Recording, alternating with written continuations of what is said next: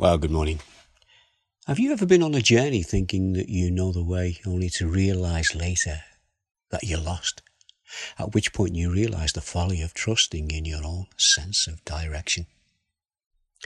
It's even more embarrassing when you're with others. People who put their trust in you to lead the way.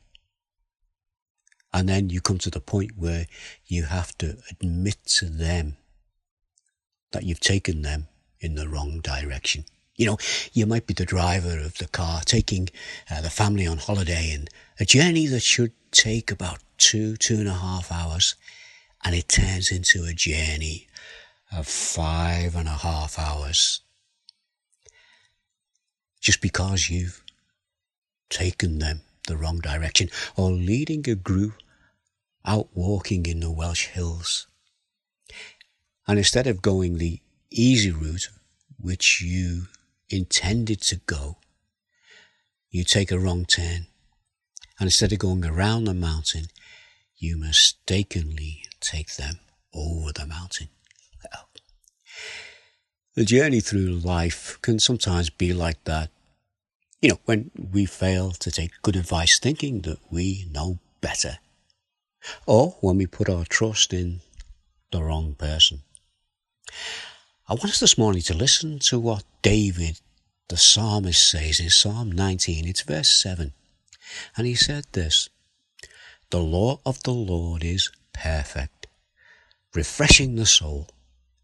The statutes of the Lord are trustworthy, making wise the simple."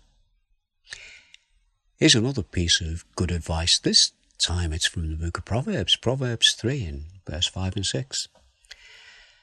"Trust in the Lord with all your heart and lean not on your own understanding. In all your ways submit to him, and he will make your paths straight." Well, how about another one for this morning? This time it's from the first book of Timothy, and it's verse 15 of chapter 1. And this is from the Apostle Paul. This is what he said to Timothy. "Here is a trustworthy saying that deserves full acceptance. Christ Jesus came into the world to save sinners, of whom I am worst." Let's just pray. Father, we do admit before you this morning that we very often make mistakes, and sometimes we go in the wrong direction. But Father, we pray that we might have the desire to go in the direction that you would have us go, and when we wander, that you will bring us back. And our Father, we just thank you that you are there for us. We thank you for these verses that we can look at when we come to our Bibles. And we pray this morning that they might be an encouragement to us, especially in a time when we feel as though we're going in the wrong direction. So our Father, we just thank you that we can look to you for guidance and for help. And we do this in the precious name of Jesus. Amen. Yeah, just before I go, how about these words from a hymn? "Trust in the Lord and don't despair. He is a friend so true. No matter what your troubles are, Jesus will see you through. Sing when the day is bright. Sing through the darkest night.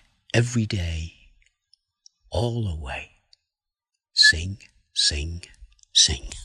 Well, I hope I can leave you singing this morning. So you take care. God bless.